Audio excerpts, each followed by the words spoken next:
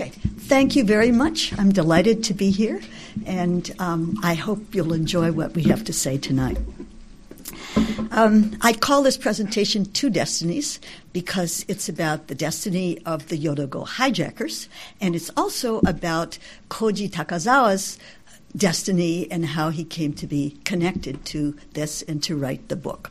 At the end, I'll put a little bit about my destiny because how did I get mixed up with both of these folks?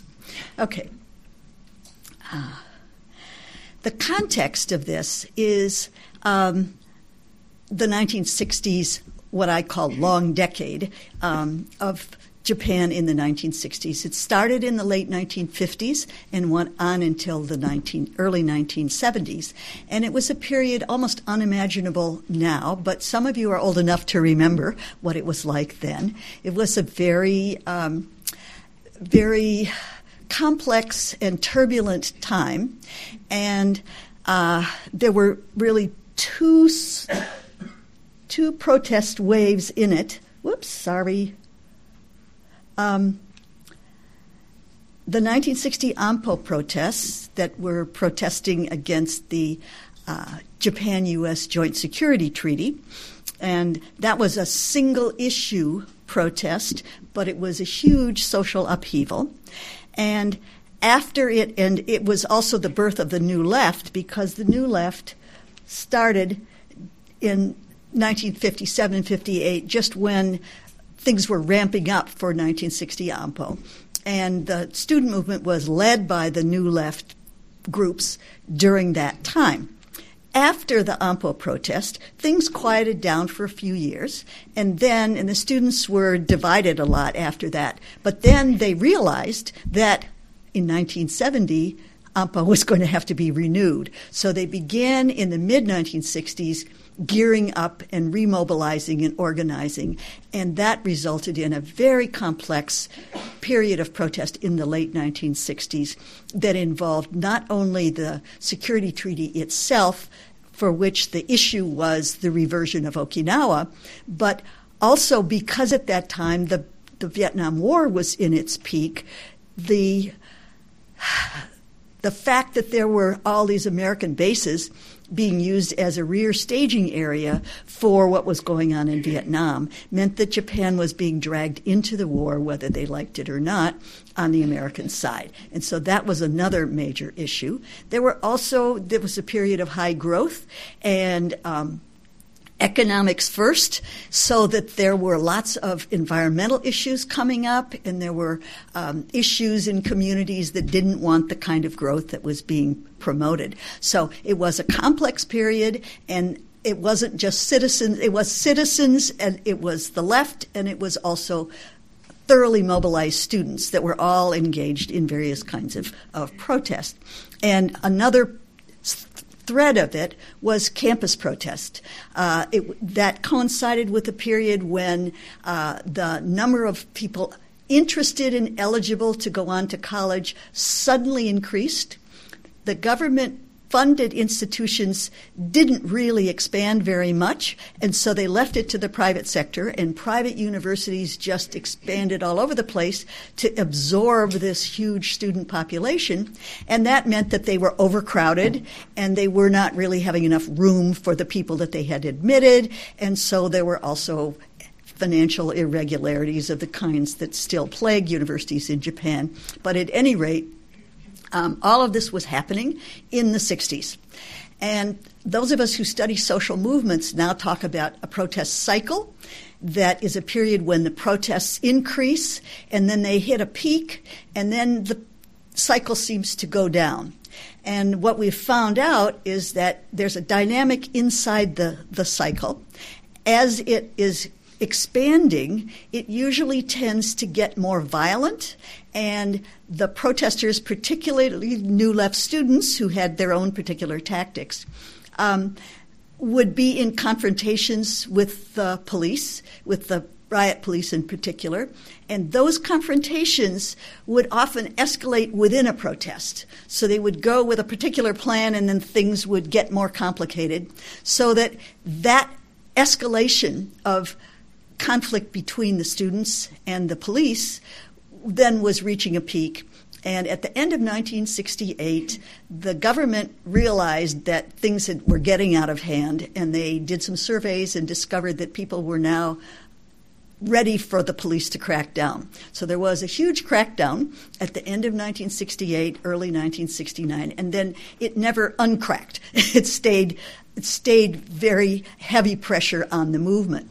And the result was that a lot of people who had been involved in the early years of the protests and just wanted to go out on the street and speak their piece were then, as things got more violent, they withdrew. They did not want to be involved in that violence. And so major groups split. And the bulk would be people who didn't want to go any farther, but there would always be a smaller group that wanted to keep fighting, and if we just push a little farther, we can topple these people and so forth. So it split things up, and it was out of that kind of a peak of the protest cycle split that the Red Army faction was created. It was a faction of a major protest organization, and things became violent. These pictures, some of them, they're classic pictures. Some of you may know them well. This one is from 1967. It's the first Haneda protest. It's known as Jupachi, which is October 8th. And this was the first event at which students came armed with poles, which used to be used for fighting with each other, and then they were used to fight against the police. And it was also the first time that they wore crash helmets to the protest. This was at Haneda. The police had blocked off the bridges to Haneda to keep the students from getting to the airport. And so as you can see, the students were climbing on top of the police vehicles. And this picture doesn't show it, but they were also taunting the police by waving their flags from the top of the police vehicles. And there was a lot of stone throwing, and it was a pretty violent scene. There was one death in that protest, which became a martyr for the group that was involved. And the students believed that the police had done it. It turned out that the students had control of a police vehicle at that point, and he got run over. But at any rate, that was sort of marked the beginning of the really violent period. And that then continued. And the next pictures that I have here are from January 1969. This is the ending of the Tokyo University conflict. Todai had been on strike since July of 1968, and in January, a law had been passed that if the university could not control their student conflict within 6 months, the Momosho would take over. So Todai was getting close to that point, and people had been trying valiantly to fix it, and they could not reach an agreement because certain groups, the majority of the groups had already agreed, but the holdouts were just not going to back down. At any rate, in the middle of January, the university people finally called in the riot police over the weekend with all kinds of prior arrangements. And they spent 2 days ending the Todai strike. This is the building. It's Yasuda Auditorium, and it's the iconic image of Tokyo University. It was the administration building. As you can see, it was full of students who had been there for 6 months. And this was the first day when the students were still there. And then overnight, these are searchlights and streams of water cannons attacking the building, and they cleared it on the next day. Okay? So that was the major fall of Todai. At the time, though, there were at least 8 other universities on strike. So if you looked at the newspaper, it was like all of these universities are blowing up at the same time, and the image that the public had was things were completely out of control. And that's why they were really cracking down at that time. Okay, at the same time that the Todai conflict was happening, students from all over the country had gathered in Tokyo. They couldn't necessarily be on the campus, but they were, this was in the Kanda bookstore area, and they had built French-style barricades This is an upturned automobile, and they're behind that, and they're throwing stones at the police line, which is over there. Okay, so that's the atmosphere that was happening then, and understandably, the whole society was gripped with fear about it. Okay, so that's the environment in which Sekigun began to make its voice heard. It was at that point a faction within the Kyosan Shugisha Dome.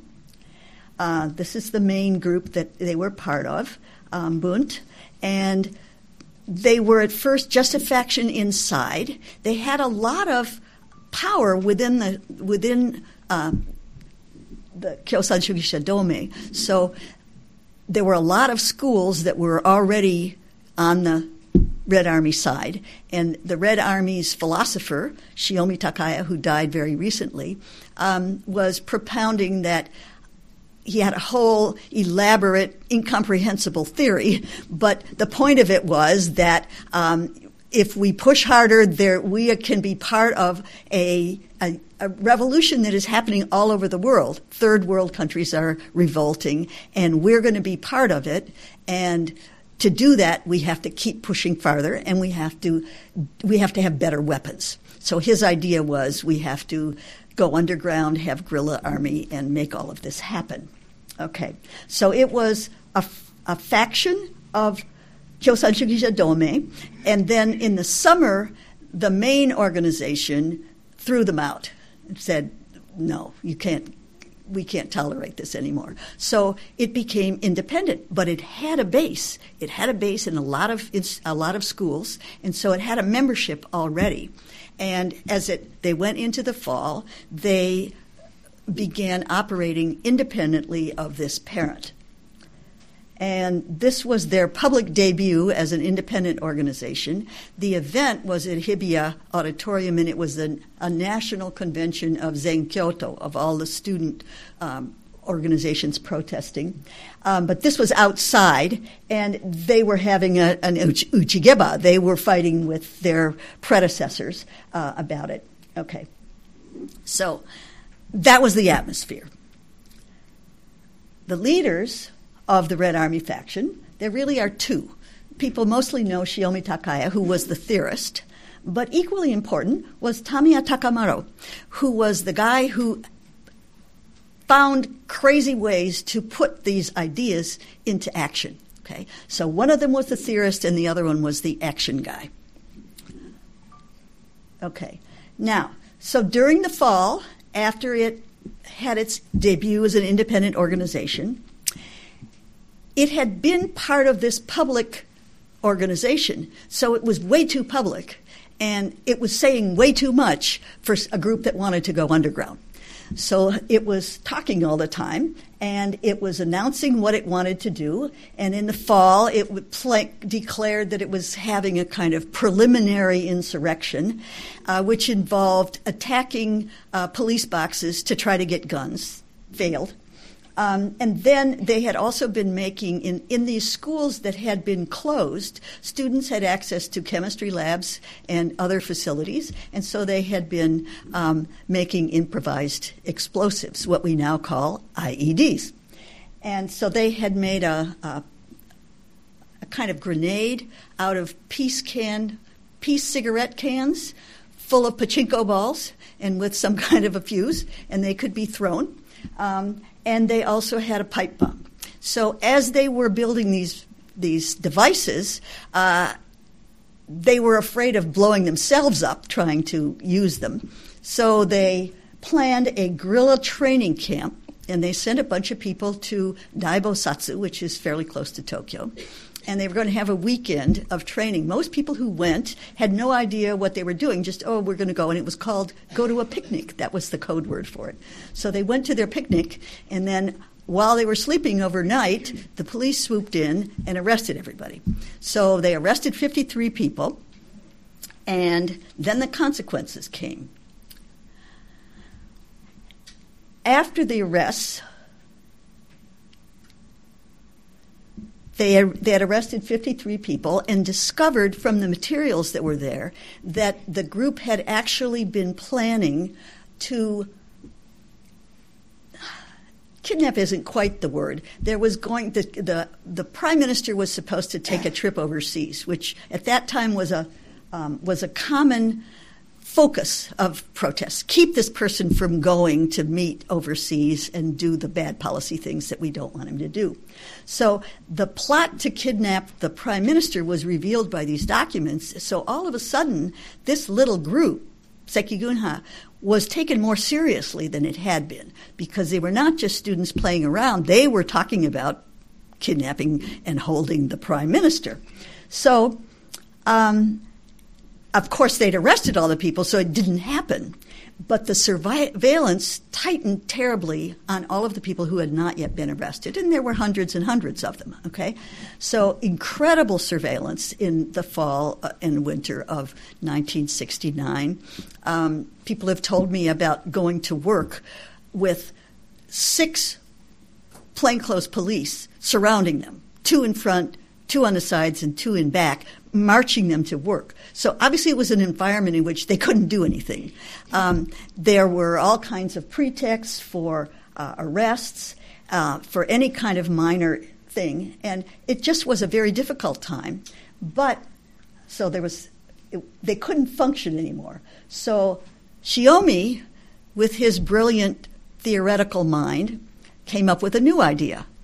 What we need to do, he said, is we need to go overseas and find bases in friendly countries where we can get guerrilla training and learn how to do a revolution and then come back.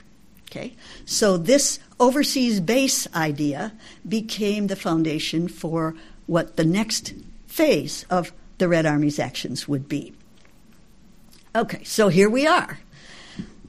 A few months later, 9 guys from the Red Army faction, college students, one of them a high school student, 16 years old, hijacked a plane that was going from Tokyo to Fukuoka.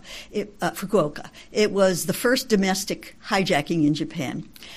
Shiomi was supposed to go. He was involved in the planning, but he got arrested a week before, and the police had all of his notebooks. And in his notebooks, they kept seeing something called HJ. They had no idea what it was, but that was the code for hijacking.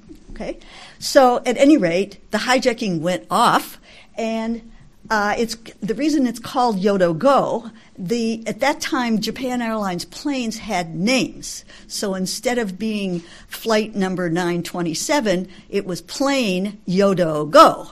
And so that was the name of the plane. So the group on it of Red Army kids became known as the Yodo Go group in the press, and the name has stuck. So they are still known in the public as the Yodo Go group. Okay, so this was the plane, and that's the hijacking. They left Fukuoka, and through coordination between the United States, Japan, and South Korea, the plane got diverted. They thought they were going to Pyongyang, but instead the plane was diverted to Seoul. And they had dressed up Seoul airport to look like Pyongyang. They didn't know what the Pyongyang airport looks like, but they pretended, okay?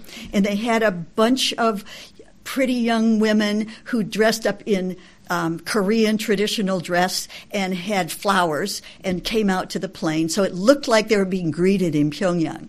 So the plane landed, and they opened the hatch, and Tamiya looked out, and he saw a Northwest Airlines plane on the corner of it. And so he said, "This is not Pyongyang, this is Seoul." So they got back in the plane, and there then followed a 3-day siege where they were negotiating, they wouldn't leave, and this became international news. So it was all over the newspapers, and North Korea was also watching. Okay, and so they knew that these guys, they had no prior contact with them, but they could see that there was a whole big to-do being created by these kids who wanted to go to North Korea. So after a couple days of waiting it out, Kim Kim Il-sung sent word through the Korean Red Cross, the North Korean Red Cross, that North Korea would take them, and they promised that they would return the plane and the crew. Before they left, the parliamentary vice minister for transportation agreed to be a substitute hostage. So all of the remaining hostages were removed from the plane, and the skeleton crew plus this diet member who joked with the students about how his career was going to be made now because he was taking this role in the event. So they then flew on to Pyongyang, and they had no idea what was going to happen. They had made no prior contact, and they just hoped that they actually originally wanted to go farther. They hoped that the North Koreans would let them go on to to Cuba, because this plane would not go as far as Cuba. So they had chosen North Korea because it was the only place they could fly to where they thought they might have a chance. Anyway, so they get there, and they're welcomed. Here they are landing, and there's arrival. The rest of them are back behind, but that's the crew. Okay. And then this is when the North Koreans told them, okay, you got to get rid of all your weapons. Well, the weapons were an embarrassment. They had a toy gun, and they had to say, toy. It's not real. And that was what they were working with.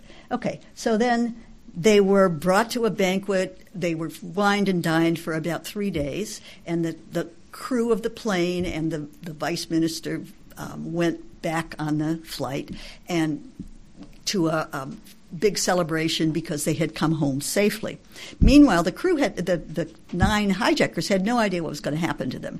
They asked for a few things. They wanted military training, and they wanted to know about North Korea, and they wanted some more philosophical training also. And they wanted to be able to go back in the fall and start their revolution. And the North Koreans said, we'll take these things under advisement, but you can stay for now, and you need some re-education. So after this event, the curtain closed, and nobody knew what was happening to them. And for 2 years, they were undergoing very intensive indoctrination, and they ended up giving up their Red Army ideas and becoming followers of what was then emerging as the official North Korean ideology, Juche. Okay? There was some confusion because Japanese students at that time were very taken with the word shutaisei, which meant, in their concern, something like individual agency, that you should take responsibility for yourself and you should be an independent person. And that was a big deal in Japan at that time. Well, those characters are the same as the characters for Juche. Okay? But in the North Korean version, the idea is that it is the independence of the country, the self-reliance of North Korea as a country that is Juche. So there was a confusion because it took them a while to figure out that, it doesn't mean what we think it means. But pretty soon they were convinced by the continuing repetition of the same lessons by their teachers, and they became followers of Juche. They still were not trustable, but things were going in the right direction as far as the North Koreans were concerned. So in 1972, there was a press conference in Pyongyang at which the hijackers appeared and renounced their Red Army ideas and expressed their commitment to the Juche philosophy. And then the curtain closed again, and nobody heard anything from them for another 20 years or so. Okay? They were there. People assumed that they were stuck in North Korea, and nobody knew quite what was happening. And the image was that these were lonely, single men who had converted to Juche ideology, could not leave North Korea, had nothing to do, but were trapped in North Korea. Okay? So that's what everybody thought. And then in the late 1980s, things began to change. This is a 1980s wanted poster. There are only 7 people in this one because one person, as you'll see in the next slide, had turned up in Japan, and another one, they had already elaborately staged a funeral for someone who had actually died some years before, so people knew that there were two missing. And actually, this person was not with the group anymore, but he was still alive. Okay, so they were still at the front of everybody's mind in Japan. They were on the international wanted list. At that time in Japan, one of these posters, plus one for the group in the Middle East, was outside every police box. And if you came through Japanese immigration, it was on every immigration officer's cubicle. So you couldn't miss these 2 groups of people who had left Japan as members of Sekigunha or something like that. Okay, so in the late 1980s, things changed. Security increased for the Seoul Olympics because a lot of the groups were training in Japan, but also there was a lot of fear that North Korea would do something to disrupt the Seoul Olympics. And you probably know that in previous Olympics there had been various kinds of protests. Okay, so during this time, European security agencies kept reporting to the Japanese that they had found Japanese women who were linked to North Korea. These were women who had been picked up when they were doing surveillance on North Koreans in North Korean embassies, and they found these women going in and out of those embassies. Okay? So they had the pictures, and they sent them back to Japan. They said, these are Japanese women, and the Japanese were able to find, oh, yeah, they've got Japanese passports. So they recalled their passports, but they made no connection to the Yodo-Go group. Okay? In some cases, pictures of the Japanese men who were part of the Yodo-Go group also were given to the Japanese authorities, but those couldn't be the Yodo-Go group because they're safely in North Korea. They can't be in Europe because they're in North Korea. Okay? So a lot of information was coming in but was missed because they didn't see the real situation. Okay. Then in 1988, the youngest of the hijackers, Shibata Yasuhiro, who had been a 15-year-old when he ran away from home and joined the Red Army, and 16 when he went on the hijacking, he came back into Japan. He had been apparently coming in and out for a few years, and he had a koseki that belonged to a Korean resident of Japan who had returned to North Korea about a decade before. And so he had that person's seal. That person had a Japanese koseki, and he was able with that to get a passport. So he had been going in and out of Japan. When they caught him, within a couple of days he said yes who he was, and then he was put on trial. He was tried for the hijacking, but there was no crime of hijacking in Japan at that time. So they had all kinds of charges: stealing an airplane, kidnapping passengers, whatever they could think of to make the charges for them. So he was on trial, and at that point, relations with the group in North Korea began to open up, and there were people in Japan who were helping with the trial and who needed to contact the people in North Korea. His lawyer, Otsu-san, went up there with a person who's in our audience, Yamanaka Yoshio, who is the head of the Kyuen Ranroku Center and who worked closely with them all through the 90s. And so Shibata was on trial his trial was basically the early 90, 91, 92. And so there started to be communication between supporters of the group in Japan and North Korea, and it was possible for those people to go visit North Korea. Okay, this is where Takazawa's destiny comes into the story. Takazawa himself, as a student, had been on the edges of the Red Army faction.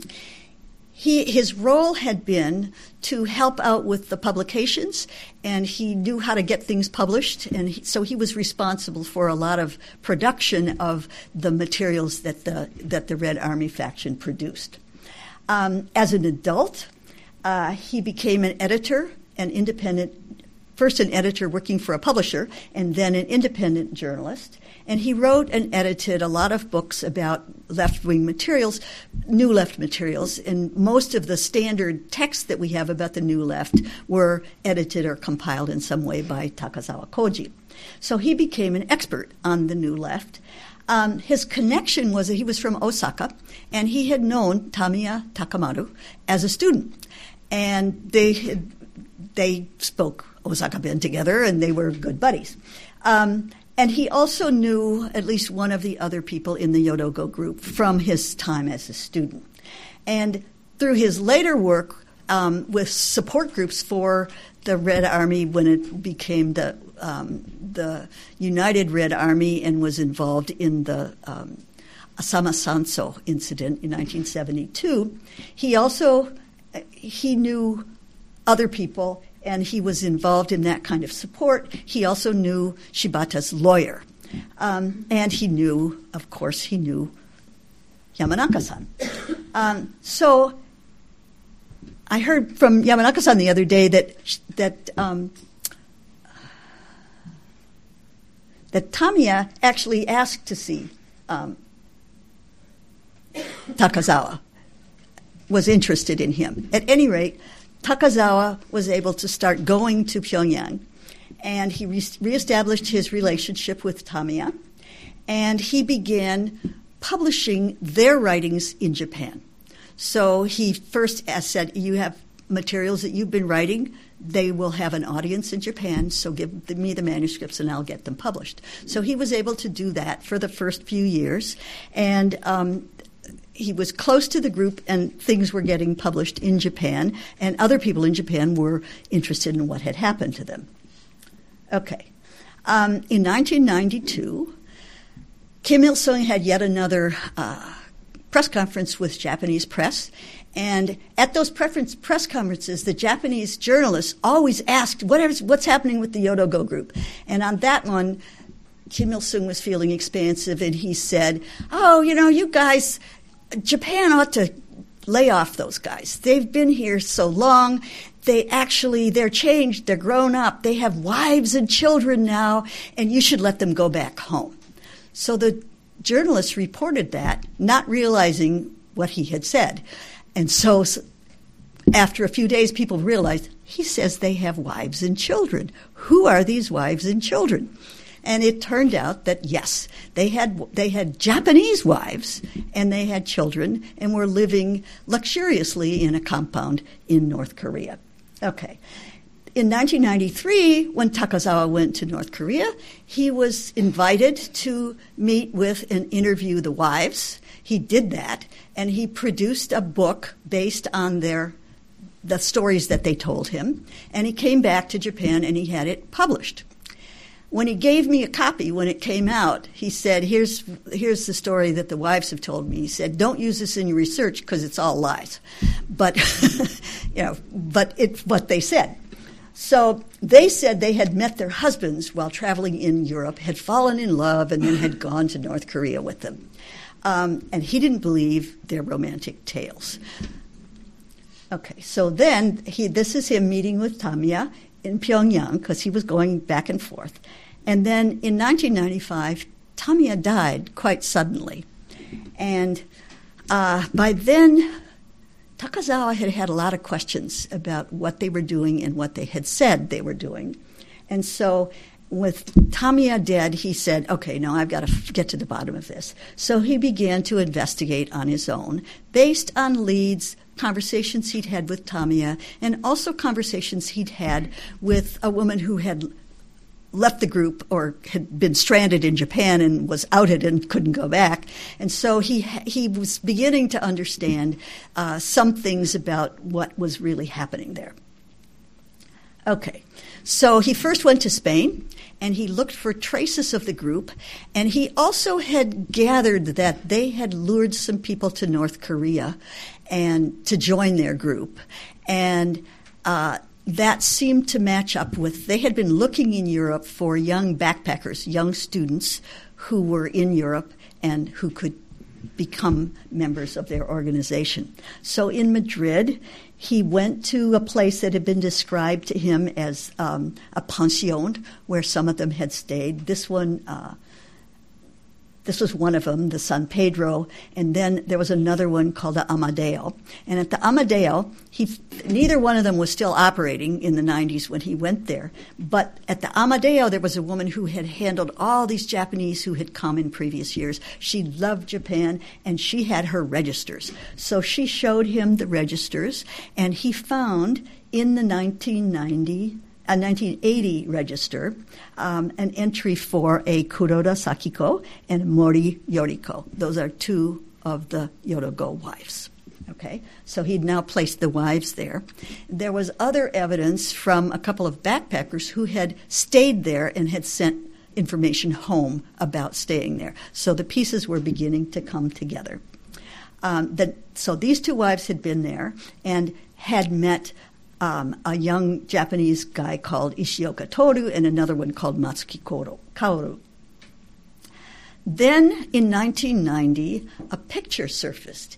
It had been taken by the traveling companion who had gone to Europe with, this is Ishioka Toru, and his friend from Japan had gone there with him, and then they had parted ways, and he was supposed to meet up with him, and he never showed up.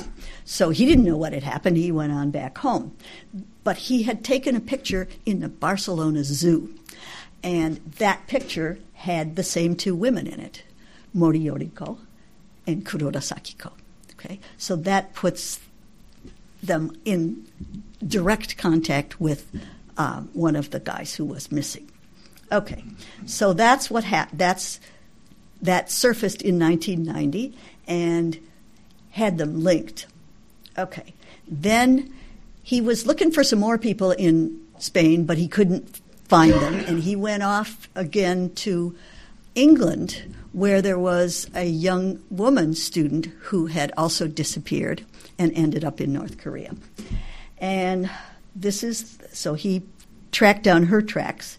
This is her, Arimoto Keiko, and she was an exchange student he was going to a Japanese language or an English language school in London, and after a year there, she was supposed to go home. She had sent her parents how she was going to get home, and then the night before she was to arrive, they got a telegram from Athens saying, "Found work, I'm going to be delayed."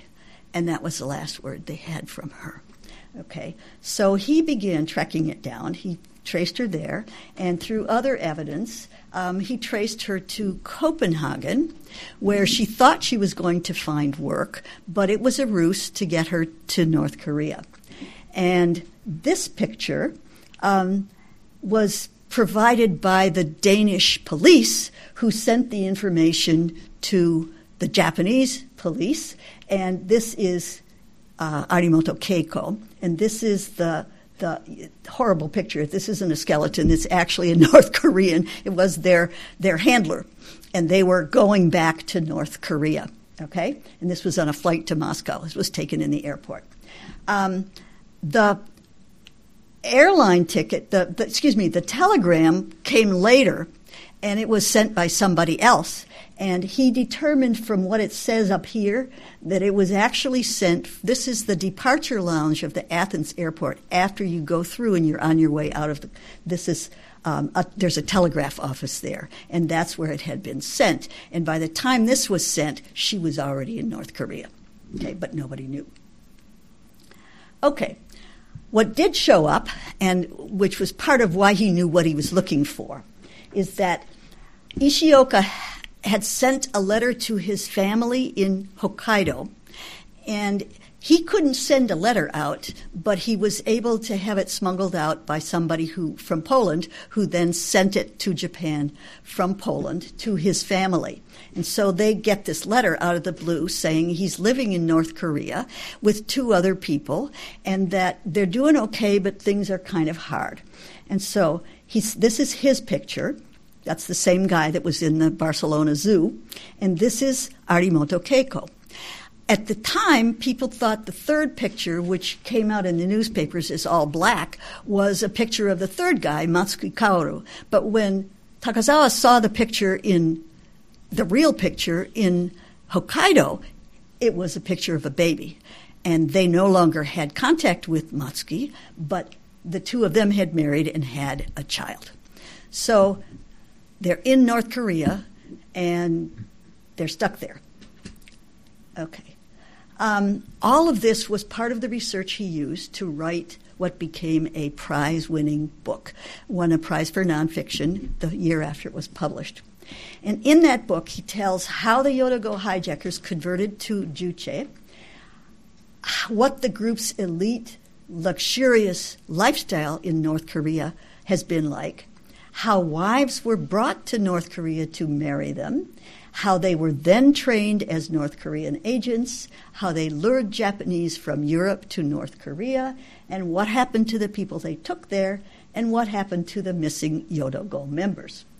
All of this it's beautifully told in his story, and it's intertwined with Takazawa's reflections on his own experiences. Like many people who went through that period in Japan, they were very close to people who did things from which you could not come back. And so there are an awful lot of people in Japan who say, phew, I came that close, but I didn't go there, and I'm really grateful. So he's reflecting on how he had changed over the years. So that's part of the story as well. Now, how did my destiny get intertwined with these people? I was doing research on the Red Army and the New Left from 1972 on, and I was doing fieldwork in Japan intermittently from 1982. I met Takazawa in 1982. As I was asking around, several people told me, oh, this is the guy you got to talk to. And we became friends. And then a few years later, he knew that I was writing up what I had found so far. And he said, well, if you give me the manuscript, we can get it published in Japan. So I gave him the manuscript, and lo and behold, a couple years later, I was back in Japan, and the publisher assigned an in-house translator who was very good to it, and I was there for a year, so I worked with her through that year, going through chapter by chapter, and the book came out first as Nihon Sekigun Ha, which doesn't exist. There's Nihon Sekigun and there's Sekigun Ha, but they're not put together. Anyway, so they wanted a name that wasn't real. Okay, so this book came out, and that's the name they gave it, but they also called it Deadly Ideology because that was the title that I had intended to write for the English version. Okay, so it came out, and it did pretty well in Japan, and then after it went out of print in the mid-1990s, Iwanami Shinsho picked it up, and it was in print until fairly recently. I think it's completely out of print now, and so it's getting expensive if you go to used bookstores and find it. At any rate, he was responsible for that getting published. During that time, Ted Bester and I published a book called Doing Fieldwork in Japan that had accounts from different scholars about how they went about doing their fieldwork. And I had a piece about doing the fieldwork for this and doing prison interviews and stuff and using Kyuen and Akusenta as a base. And when that book came out in Japan, Takazawa and all the research people gave me an author's party. So that we had decided to put our favorite informants on the cover. And so this was Ted's informant, and he was mine. Okay? So that was that kind of connection that hooked me up with these people. Then in 1994, Takazawa donated all of his archives to the University of Hawaii. And I became responsible for the cataloging of the collection. Japanese grad students at the University of Hawaii did the actual cataloging, and a couple of them are here. And he and I worked together on the annotations, and he added to it periodically, and he visited Hawaii. Also during the 1990s, I had 2 different Fulbrights to Japan, plus short trips. I followed the Shibata trial when it was happening in the early years, and I met often with Takazawa during a period when he was traveling to the north quite a bit. I didn't know he was writing this book, but I was hearing about it as we went along. And this is the website for the Takazawa collection at the University of Hawaii. And when he published this book in Japanese in 1998, this is the back cover of it, in which he points out that he did give his collection to the University of Hawaii. Okay, now, how did the translation come about? Well, after the book came out, I had a number of students who were working in the Takazawa collection, doing the hard work of actually entering the data and doing it in both Japanese and English. And we all read the book. So I read it, and then, they all read it, and it went around. And so then they said, we should translate this, okay? They thought there was an English language audience for it. So the students divided up the chapters, and they did initial rough translations. Shortly after that, Takazawa had a very serious hemorrhagic stroke, and he was out of commission for several years. So this project sort of was dormant for a while. The rough translations had been done, and at that point, Ryoko Yamamoto was one of the translators. She's there. And Chris Bondi's now wife was another one of the translators. And Chris and I thought we would clean it up after they had finished doing the basic translation. Well, then when we looked at it, we realized neither one of us was a translator. We couldn't do that. So I got a little money and hired another graduate student at UH who was actually a professional translator. And she and I worked with the manuscript, and she did a wonderful job of polishing it into nice dramatic English. Okay, but then when it came time to actually finalize it, I had to go through again, and I added an editor's introduction to explain the context and translator's notes throughout it to make it understandable to an American audience. And he added an afterword about getting the Kodansha Prize the year after the book was published.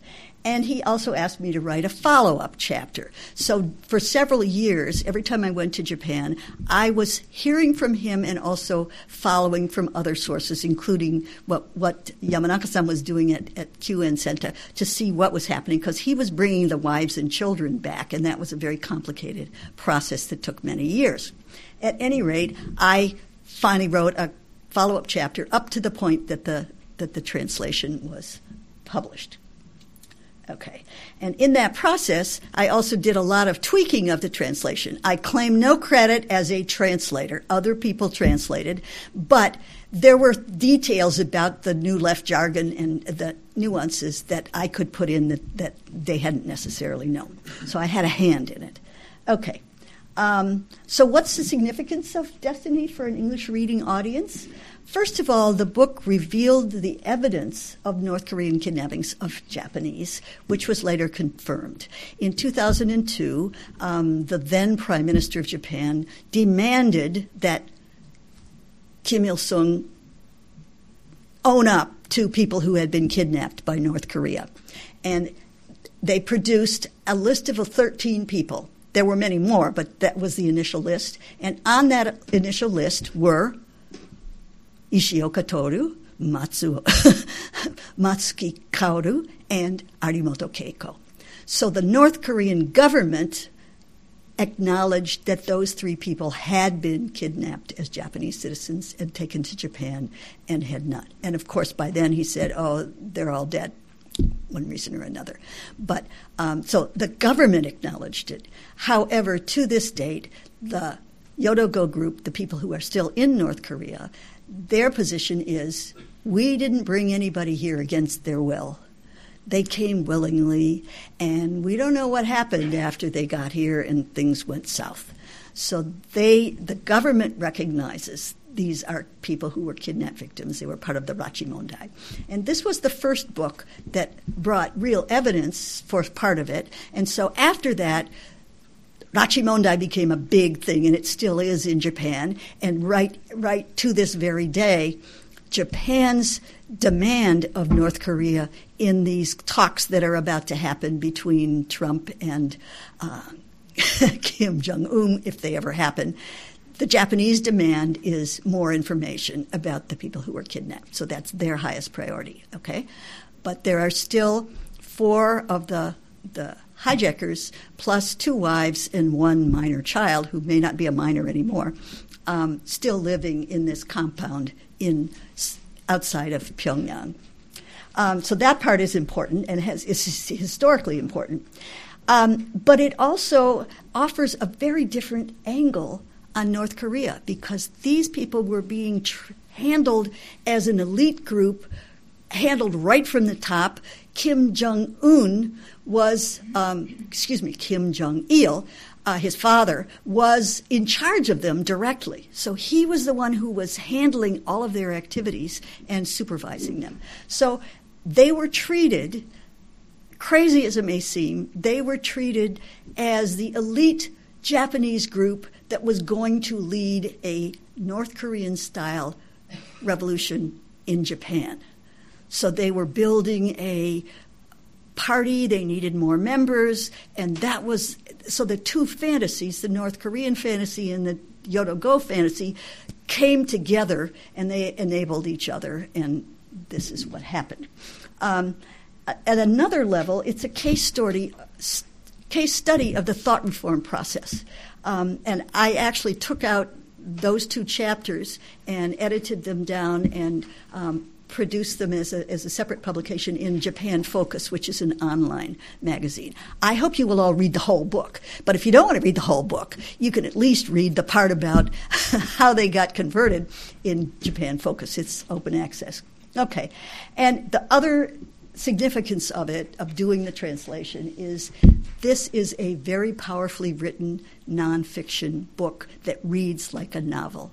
Everybody who reads it says it's a page turner.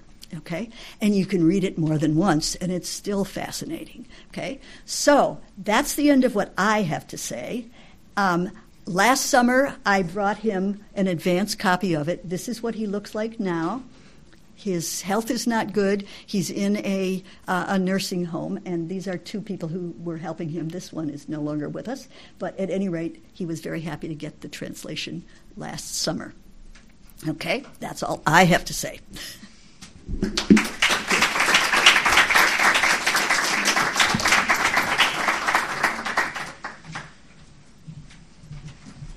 Well, thank you, Pat. I have to say at the beginning that I am not a Korea specialist, and I'm certainly not an expert on North Korea. I have, however, paid more than a little casual attention to the Hermit Kingdom, our neighbor with the weird habits. I am a closet North Korea watcher. And I would ask, how can you resist the temptation? The great leader, the dear leader, the great successor. I mean, the whole thing lends itself to parody. In fact, I have a couple of beer-making friends who are known as the Great Brewer and the Dear Brewer, respectively. My first experience with North Korea occurred in 1982 when I was living in Fukui Prefecture.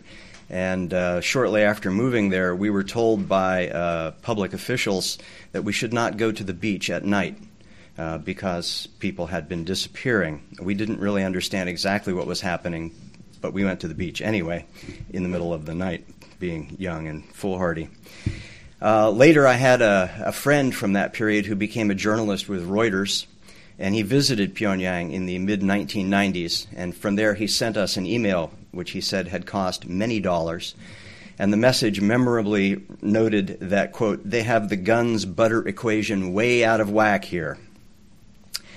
These sorts of glancing contacts brought the grim reality of the North's brutal authoritarianism close to me.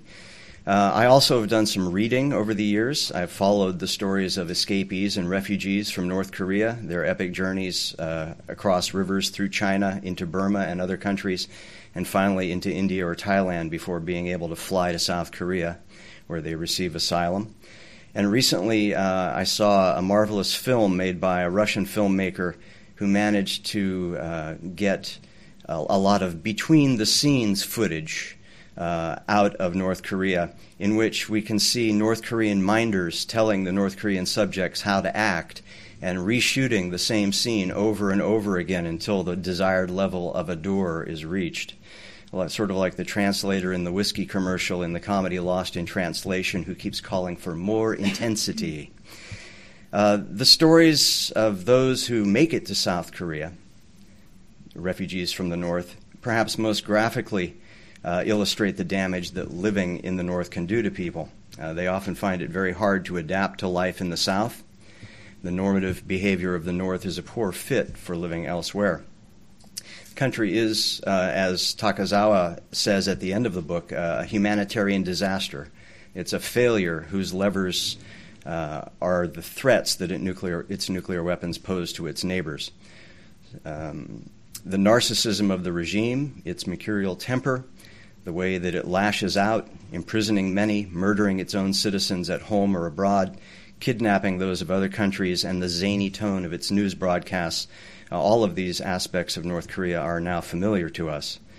But in spite of these contacts with North Korea over the years and this knowledge, I admit that this is minimal background, but none of this actually prepared me for the revelations to be found in this book. So I'm here as an interested reader rather than an expert.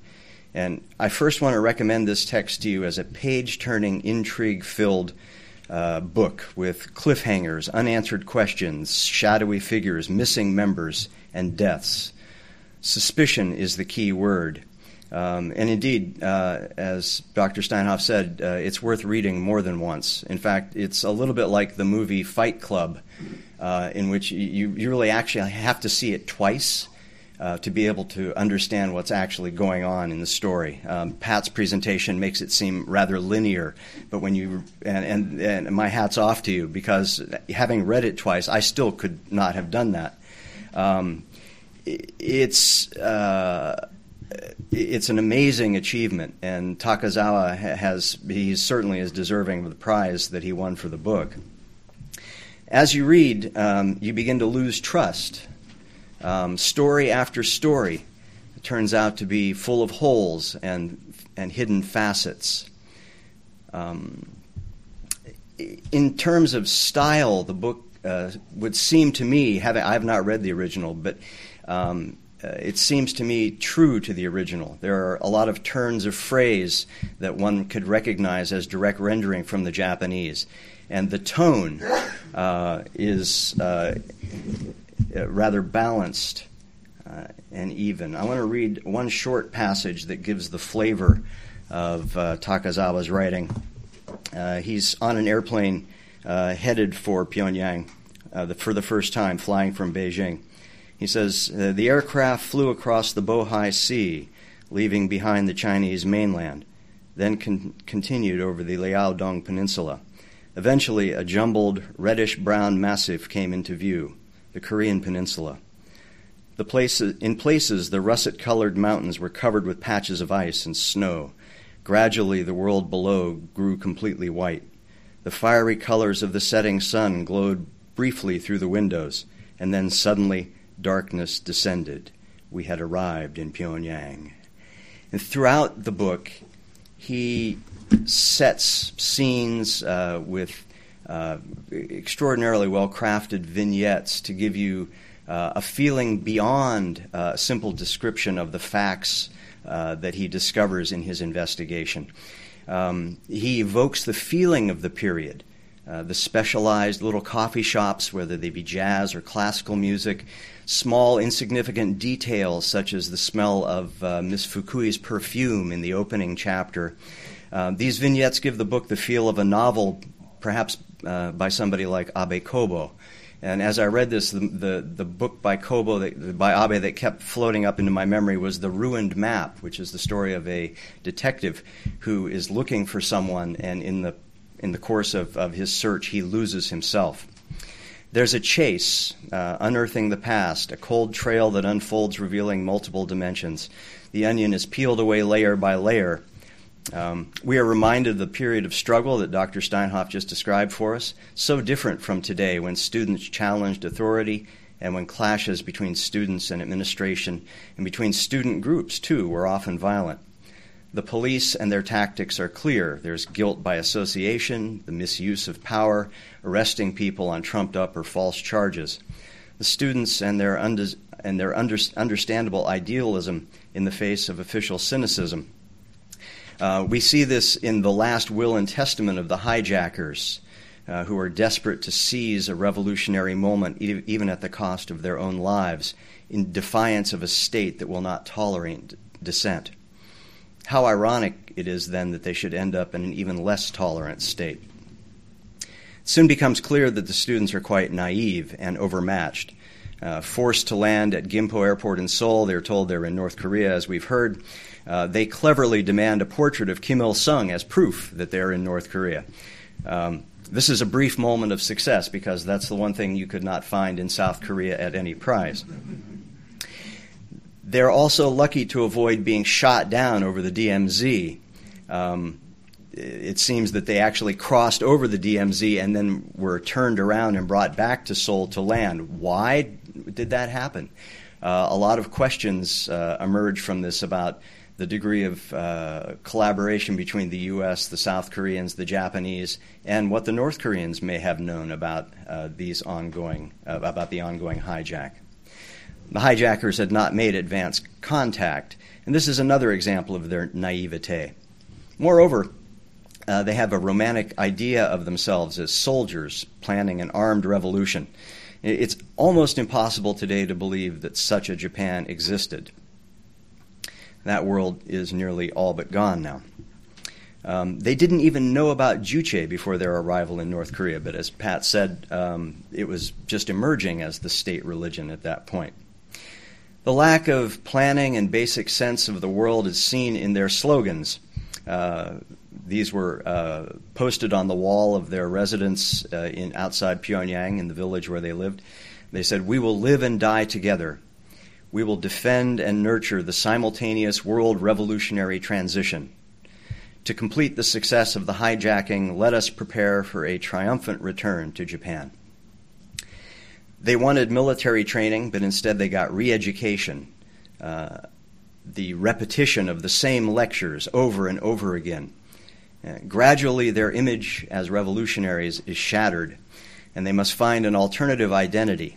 In North Korea, only one option is permitted, and that is belief in Juche, dependence on the party. They are, from my point of view, in the grip of a kind of Stockholm syndrome. They're provided with everything that they need to live and more. They're a little bit like the patients described in Irving Goffman's book, Asylums, who have their old selves removed through a process of mortification, and then they're tasked with filling the void. To do so, they develop the notion of revolutionary giri, in other words, gratitude toward Kim Il-sung, who has welcomed them to North Korea. They learn to see their acceptance of Juche philosophy as proof of their progress in learning the truth. Their education is a self-criticism boot camp that lasts not only for the first 2 years of their time in North Korea, but it's ongoing. Periods of confusion lead to deeper reliance on Juche. Some of the members did not succumb to the training. When a book was published called 20 Years After Takeoff, a book of memoirs of the group that was published under Takazawa's editorship in 1990, segments by 2 of the members were not included. Why? And why does the book only deal with the memories of the first year after the hijacking? Takazawa baits the hook with a lot of tasty mysteries such as this.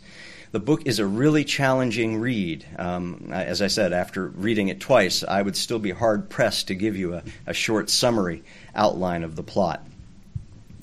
After a couple of years, the transformation of the students into Kim's golden eggs is complete, and the press conference with Japanese journalists revealed the hijackers to be fully converted.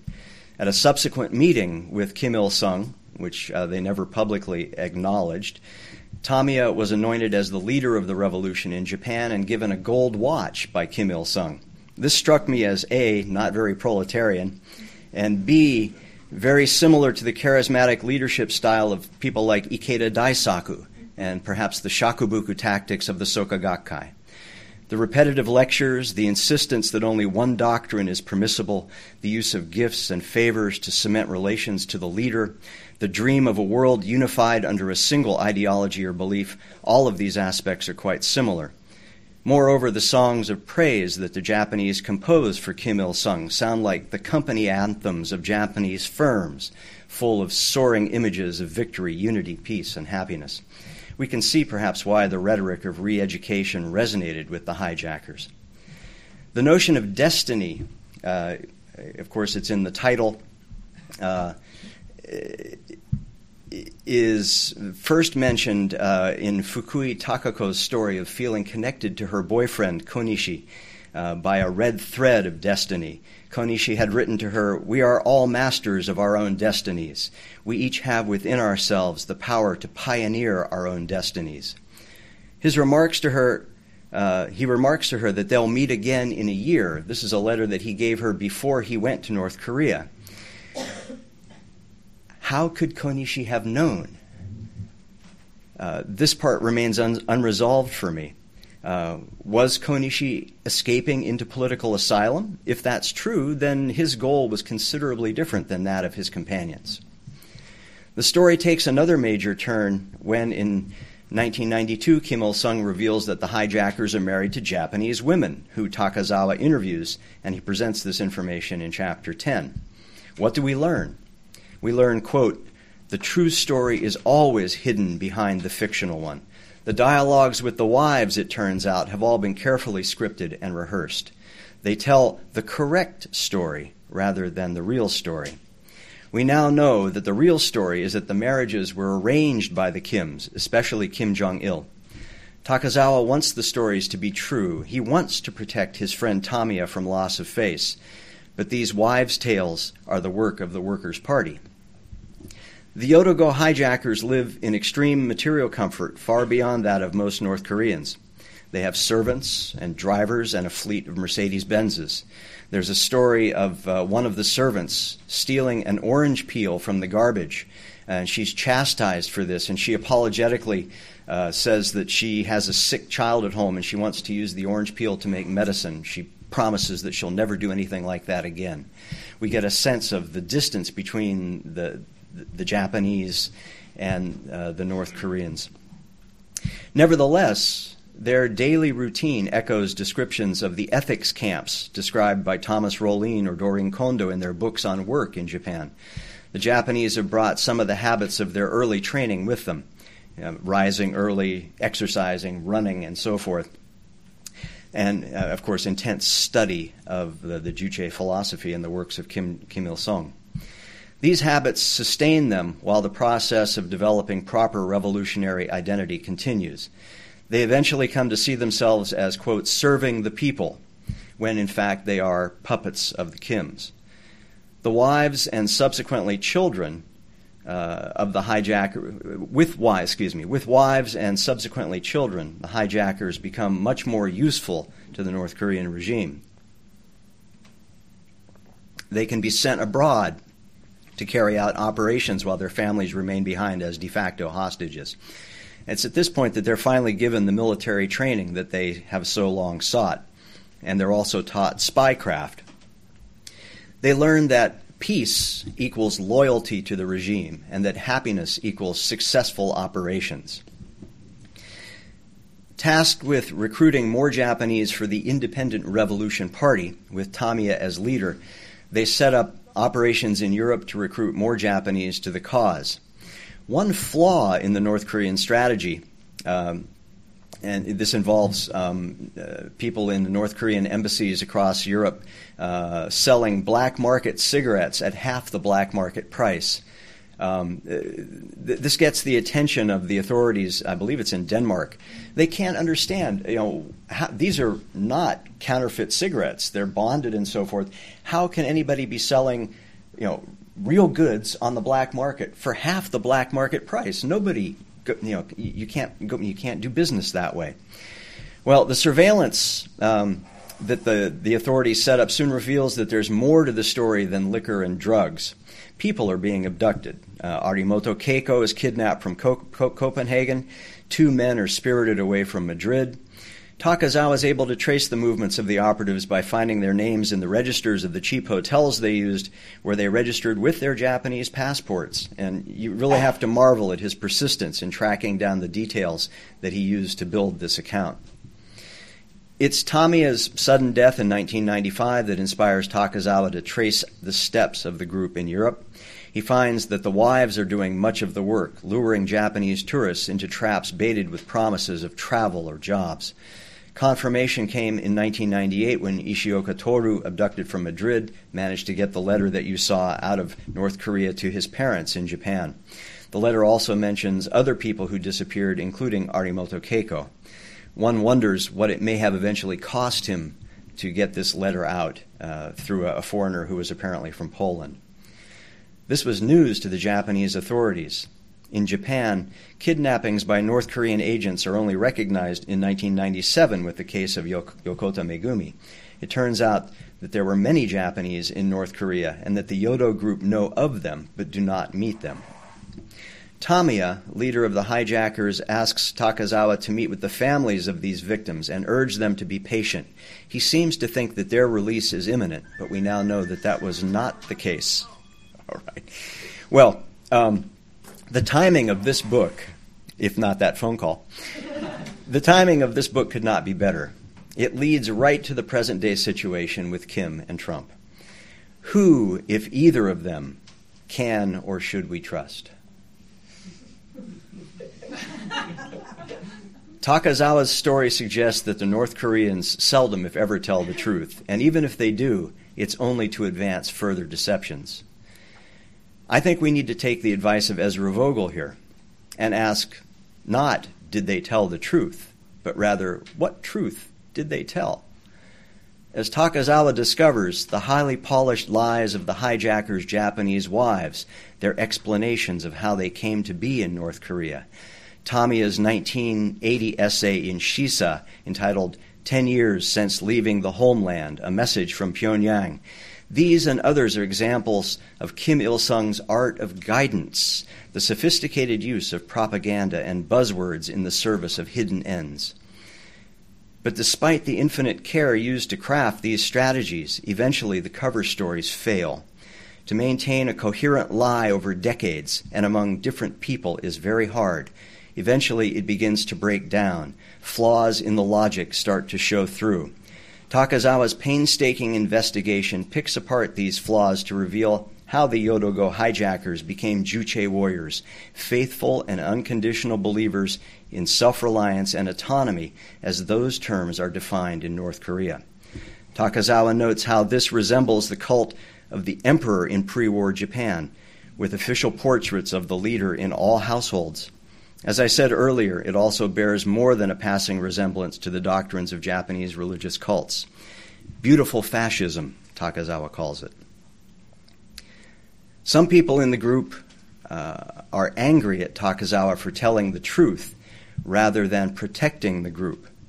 This is a little bit like the case of Michael Woodford recently, the person who was chairman of Olympus until he blew the whistle on his own company. Lies and fabrications are used to discredit Takazawa himself by the North Koreans, and even Dr. Steinhoff is smeared with the charge that she is an agent of the Cargill Corporation, which she had never heard of until that point. So these are some of my comments on the book. And I think what we ought to do now, perhaps, is bring Pat up, entertain questions from the floor, and see what else we can learn about this fascinating volume, which I highly recommend to all of you. I really think this is one of the most exciting things that I've read in the last 20 years or so. So thank you for listening.